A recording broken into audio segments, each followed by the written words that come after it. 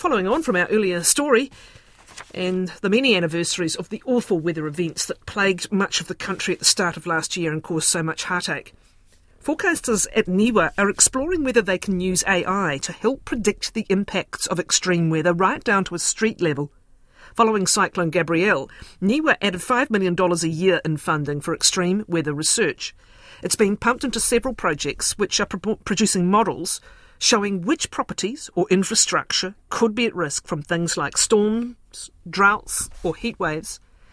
NIWA climate scientist Nava Fedaeff is spearheading one such project, pulling together a range of data to forecast exactly where any potential slips or flooding may hit.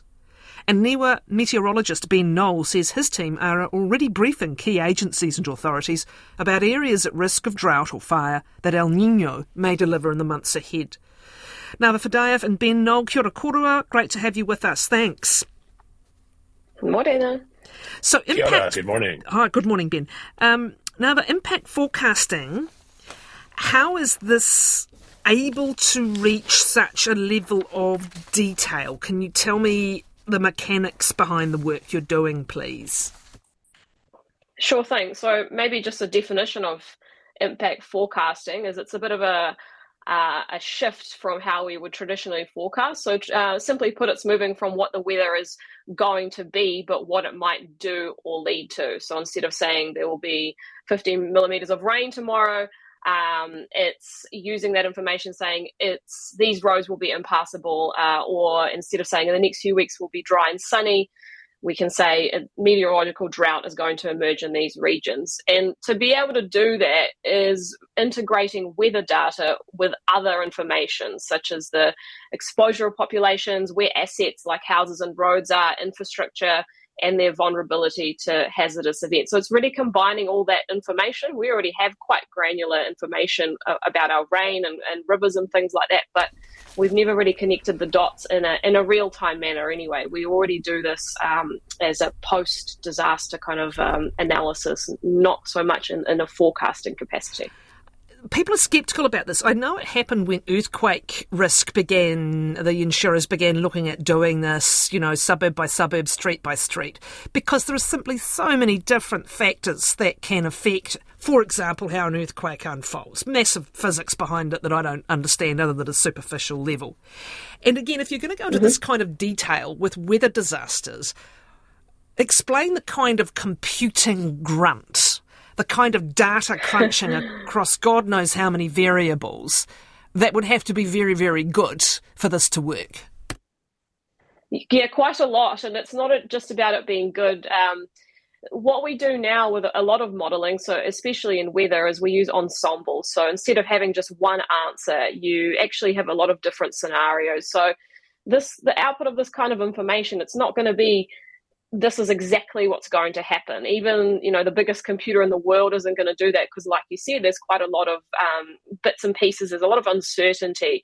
But that doesn't mean that we can't get useful information. If we know that some areas are at a higher risk or some streets or whatever it may be that the output is, then, and we know that well ahead of time, then we can kind of take different actions than if we didn't have that information, if we had quite coarse information saying, well, Auckland City, the whole thing or something like that is affected. So even though there's still uncertainty from the modelling, we can still get a lot of useful information to make better decisions. So that would be my answer to that. But the compute power is quite a lot, which is why you mentioned AI and machine learning and things like that.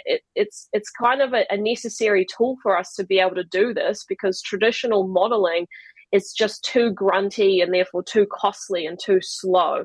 We produce a national river flow forecast, but to be able to predict which areas will flood, so if the river kind of bursts its banks, or not necessarily bursts its banks, but just kind of overtops the river, which areas will be inundated, to be able to calculate that with traditional physical modelling, it just takes too long. By the time you get your answer, it's too late. All the information has updated and it's a bit stale. So we are actually using machine learning and AI to say, well, if this is the river flow, historically, what areas have flooded? And doing this kind of quick matching type of exercise, which is very quick compared to the alternative. And that is the kind of information we can then feed into other software that says, okay, if this area was flooded, then which properties will be affected, which roads may be impassable. So that's kind of the pipeline of all that information. It's really tying in the weather forecasting with the hydrology, and then we use the other vulnerability type information to get the output of what is the impact of that potential weather event. So a lot of threads to connect in there. Even agencies, most of them, state agencies or their allies. How many different agencies are involved in this? So NIWA's doing a lot of the research right now. We're really just testing to see if this is possible, but we're working with quite a lot of different end users and how making sure that they tell us what's important to them. So we're looking at working with emergency managers, the likes of FENS, to really tease out the information that will be of most use to them, and also the lead time. If you knew something, obviously we get more accurate the closer you are to the event, but if we could give a heads up about areas, even if there's a lot of uncertainty 5 days out, what kind of decisions would they make? What would they do differently? So that dialogue with end users is a big part of the project. Well, who are the end users first? And actually, I'll ask part two because they're related. What's the critical period for taking proactive action? Oh, that's a hard one.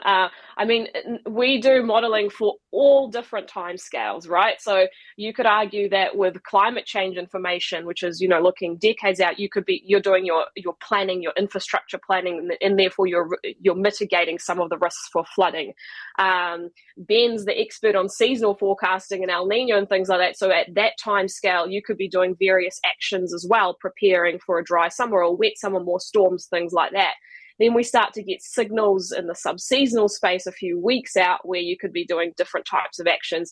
And then when we get to the weather time scale, which really we're talking kind of maybe out to 10 days, maybe 14, but that's a very different action there. So it's only in the days ahead where you're getting advice like these areas may need to evacuate or these people, or we may need to kind of locate our even talking to FENS, where they may put their appliances, because where they normally are, that area might be flooded, so they may need to move the fire engines out and put them somewhere else. So that's the kind of decisions you're making at the shorter end of the time scale. So it's massive, really, isn't it? It's everything from central government through to local government making decisions on where infrastructure goes, through to the civil defence response, the FENS first responders response. So where are we at? Absolutely. Where are we at in terms of the project are also in there as well. Yeah. Where are we at in terms of the project and who ultimately is going to disseminate and update and use this information? Someone somewhere's got to say, here it is, here's what you need, here's what you need. Who's going to do that? And are we anywhere near ready to do that? Sure. So this particular project is in early stages. NIWA already does a breadth of modelling across climate change and weather and hydrology and natural hazards. So there's already existing kind of information that is of use. It's not like we're waiting for this project to finish. So we're really early stages of connecting those dots, as I mentioned, and testing some of the products with end users. So it's not ready to kind of be used ahead of time, but there are other projects. I've been talking a lot about flooding, and Ben's been quiet. He's more on the dry end of the scale around drought. So a project he's working on, that's already being used by end users to plan for it and mitigate potential drought. So maybe he can talk about that one. Okay, thanks very much for that, Nava Fedaeff. Let's bring in Ben Noll, NIWA meteorologist, who's been looking, as she says, at areas which may be at risk from drought or fire as El Niño hits in the coming months. So, Ben, you can get into a few specifics here as to what you've been doing, please. Welcome. Oh, thank you. Kia ora. So over the last couple of years, NIWA has been collaborating with the Ministry for Primary Industries on a brand new drought forecasting dashboard. And in order to do this, we are leveraging the latest and greatest in data science and actually combining that with the physical science to run what is called a sub-seasonal model out 35 days into the future. So it kind of gives you a glimpse at weather themes, trends, and anomalies over the next month plus. And this is a timescale where there's growing interest in forecast information. because it is, while it's not kind of really immediate short term, organizations, farmers, growers, they're making decisions on these operational decisions on these timescales. So it can help to answer questions, kind of delving toward the impact side. Should I be irrigating? What should I be thinking about with my stock if we're going to be going into a drought? When to plant, logistics, when can I, pick fruits that are ripe? And those types of things actually can, be driven in a data-driven sense by the forecast information on these kind of week-to-week timescales, what is known as the subseasonal space. Break down what you actually do to do this, please. Get a bit geeky on it. Oh, sure. Yeah. So back in 2020, the National Oceanic and Atmospheric Administration in the U.S., they actually extended one of their weather models out from 16 days to 35 days. And that data is actually publicly accessible. So here at NIWA, that runs once a day. So we ingest that 35-day data from NOAA. And what we do is we run a deep learning model across New Zealand and basically train the model to, based on a 5-kilometer data set that we hold for New Zealand, to what is known as downscale it from its original resolution, which is 50 kilometers, these big grid boxes across New Zealand, and we downscale it to 5 kilometers and run that out to 35 days.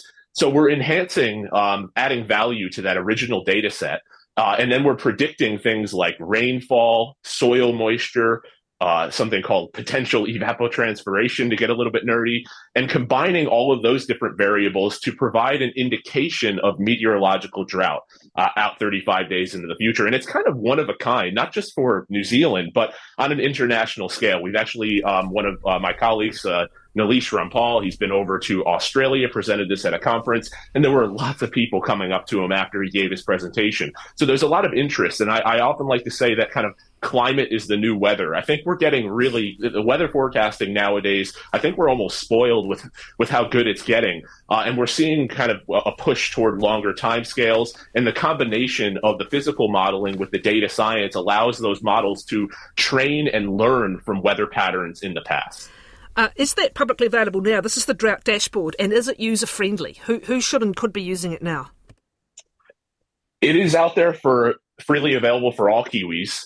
It has an agricultural focus, so it's again kind of a collaboration with MPI, and that was actually what has guided it along the way, so that the outputs are understandable to the average person. So if you were to, open up a search browser and search, NIWA drought forecasting, NIWA drought dashboard, or even head to niwa.co.nz, you'd actually be able to find this. It updates once a day, and it gives us, again, kind of a glimpse or an overview at the next 5 weeks. And it's not just a drought forecaster. It does the other side of the spectrum, too. It looks at the risk of heavy rainfall events. So we can see if rainfall is going to be well below normal or well above normal, and start to make decisions around, what if week 2 features, a big deluge, and what if week 3 or 4 shows, a drying trend. So is this what Wellington Water's using at the moment for its updates on likelihood of us all showering under flower pots?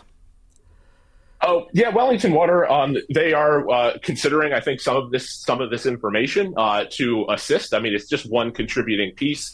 Some of the forecasting from NIWA, but this is certainly one of the things that can assist agencies like Wellington Water or Water Care to understand things like rainfall patterns, possible changes in water demand into the next couple of weeks. And what are the areas at the moment? I appreciate it's looking out 35 days, which is interesting because a lot of farmers, for example, right now are looking out ahead to Feb, March, April, May. And can it do that longer picture with granular, obviously less, but with some kind of granularity as well? Yeah, so that's kind of the next step up in the climate time scale, the seasonal space. And NIWA has been producing its seasonal climate outlook since 1999. So 2024 is the 25th anniversary of that product, and that goes out 3 months into the future, and it updates once a month. And again, as you go further out in time, you're looking at a more general picture for the country. This El Nino that we've had has been a bit of an oddball in the sense that we haven't gotten the dryness in the traditional areas like the northern and eastern North Island, but we have had it in the lower North Island, of course, around Wellington, the Wairarapa, over the Cook Strait into the Marlborough region, as well as across parts of Canterbury and Otago. So, while it's been a bit wet for parts of areas that wouldn't necessarily expect it during an El Nino, there are actually quite a few regions that are experiencing dryness at the moment. Thanks both, Ben Noll and Nava Fedaeff. More details on our website, listeners, if you want to follow up with that, rnz.co.nz/9 to noon.